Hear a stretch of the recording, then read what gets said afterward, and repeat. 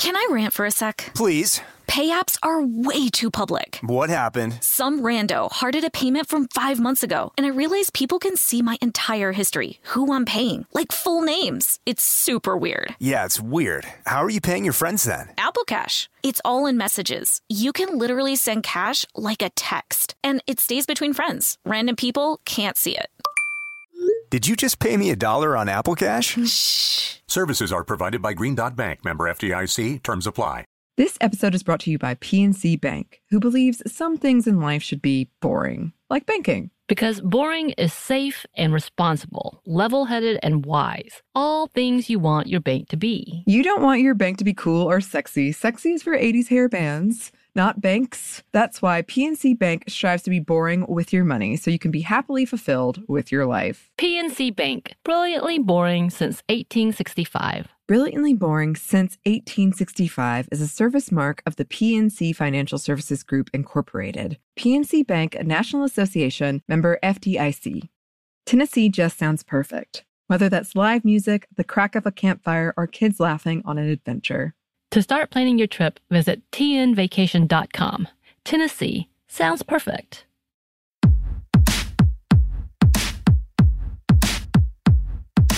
Hey, this is Annie. And Samantha. And welcome to Stuff Mom Never Told You, a production of iHeartRadio.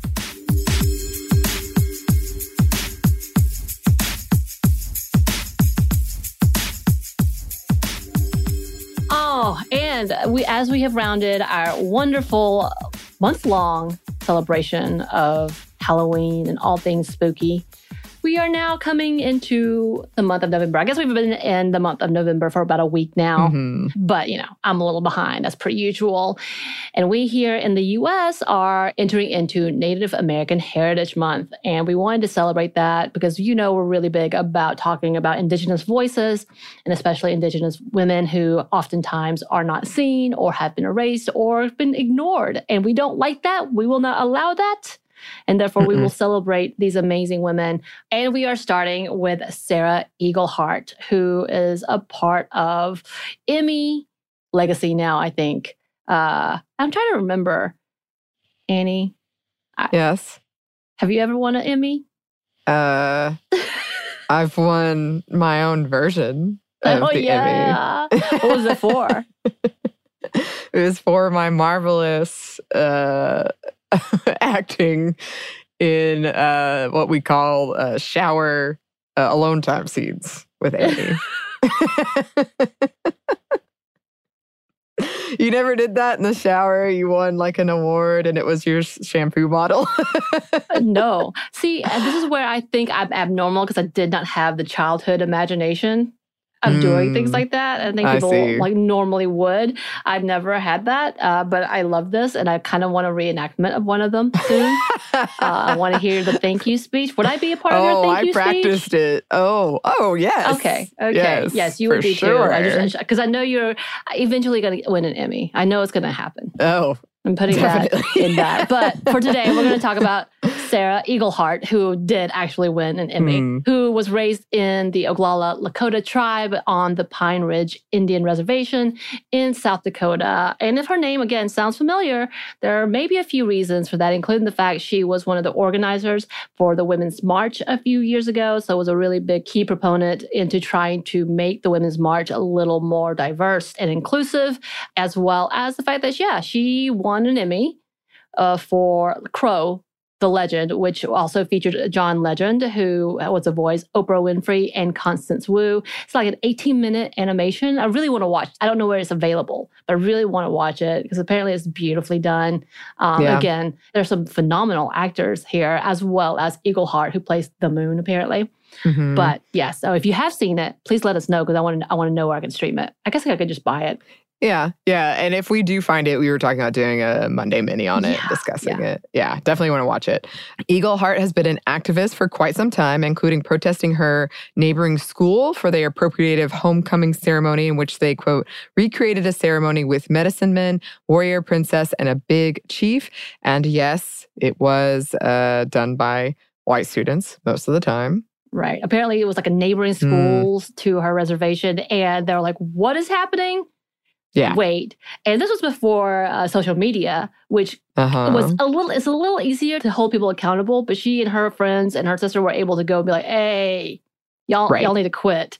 And as it was able to put a stop to it. So that's incredible to see. And I can't imagine being a teenager to actually do that, especially not at my own school. That's amazing. But yeah, just being able to be an activist at teenage years is phenomenal. And yeah, she continued in her fight to advocate for the Indigenous community. She's been working internationally to seek social and environmental justice. Also, she's done it within her own church and community, as we talked about. She actually worked within the Episcopalian Church to become the first major denomination to denounce the doctrine of discovery, which, if you don't know, was a doctrine that advocated for the, quote, superiority of peoples or individuals on the basis of national origin or race or racial, religious, ethnic, or cultural differences. And this actually legitimized the colonization of Indigenous people around the world. And unsurprisingly, also dehumanized and exploited the Indigenous people. Yeah, also still exists today and can be seen in different doctrines, even in court cases in the U.S., which makes me nauseous. I hate that. Yeah, absolutely. She has continued her advocacy as a social justice storyteller, sharing her knowledge of her community culture and traditions to educate and bring positive change. And she was able to do so with her involvement in the short film Crow, the Legend. She says about the film, the power behind the piece is an authentic cultural and storytelling process conducted with integrity. Native perspectives were included from the very beginning, and we were invited to tell our own stories rather than having others tell them for us. The themes of Crow, the Legend: sacrifice, inclusivity, and community. Eagleheart has had many things on her plate, including being co-founder of the Indigenous Women Rise, which was formed in 2017 as part of the Women's March on Washington, as we talked about. And she continues to work to advocate for the advancement of Indigenous people's rights and to raise awareness for issues and needs within the Indigenous community. She recently served as the CEO of Native Americans in Philanthropy, which, quote, promotes equitable and effective philanthropy in Native communities. And according to their site, if you want to go visit, it says, our vision is for all Native communities to be restored to full health and sustainability through responsibility. And of course, she has been awarded for her tireless work, and not just with an Emmy, but was also awarded with the 2017 American Express Engine Leadership Award at the National Center for American Indian Enterprise Development's Top 40 Under 40.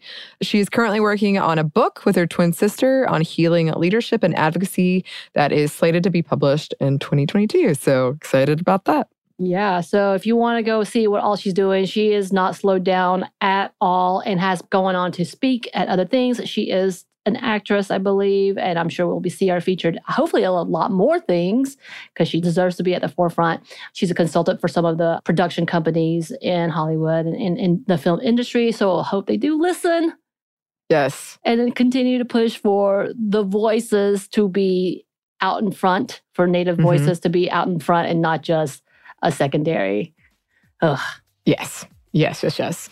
And as always, listeners, if there's somebody you think we should be spotlighting in these segments, please send any suggestions our way. You can email us at stuffmediamomstuff@iheartmedia.com. You can find us on Twitter at momstuffpodcast or on Instagram at Stuff Mom Never Told You. Thanks as always to our super producer, Christina. Thank you. And thanks to you for listening. Stuff Mom Never Told You is a production of iHeartRadio. For more podcasts from iHeartRadio, visit the iHeartRadio app, Apple Podcasts, or wherever you listen to your favorite shows.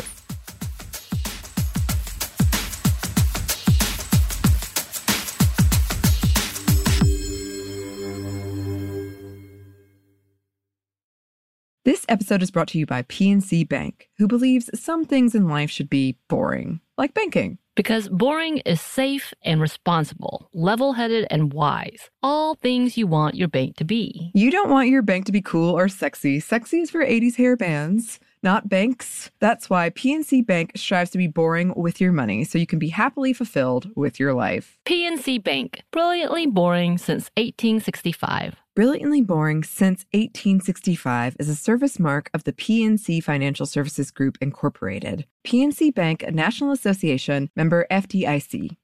Tennessee just sounds perfect. Whether that's live music, the crack of a campfire, or kids laughing on an adventure. To start planning your trip, visit tnvacation.com. Tennessee sounds perfect. Top Thrill 2 is like no other course. 2 420-foot vertical speedways, 3 launches. All right, let's talk strategy. Copy that, driver. Go for maximum acceleration off the start. Roger that. You've got a short straightaway to push from 0 to 74 on the first vertical speedway. And what about the rollback? Rollback will set you up for an explosive reverse climb 420 feet in the sky so you reach 0 Gs in total weightlessness. 420 feet of straight-up speed. Let's get it. Top Thrill 2, the world's tallest and fastest triple-launch strata coaster. Get your tickets at cedarpoint.com.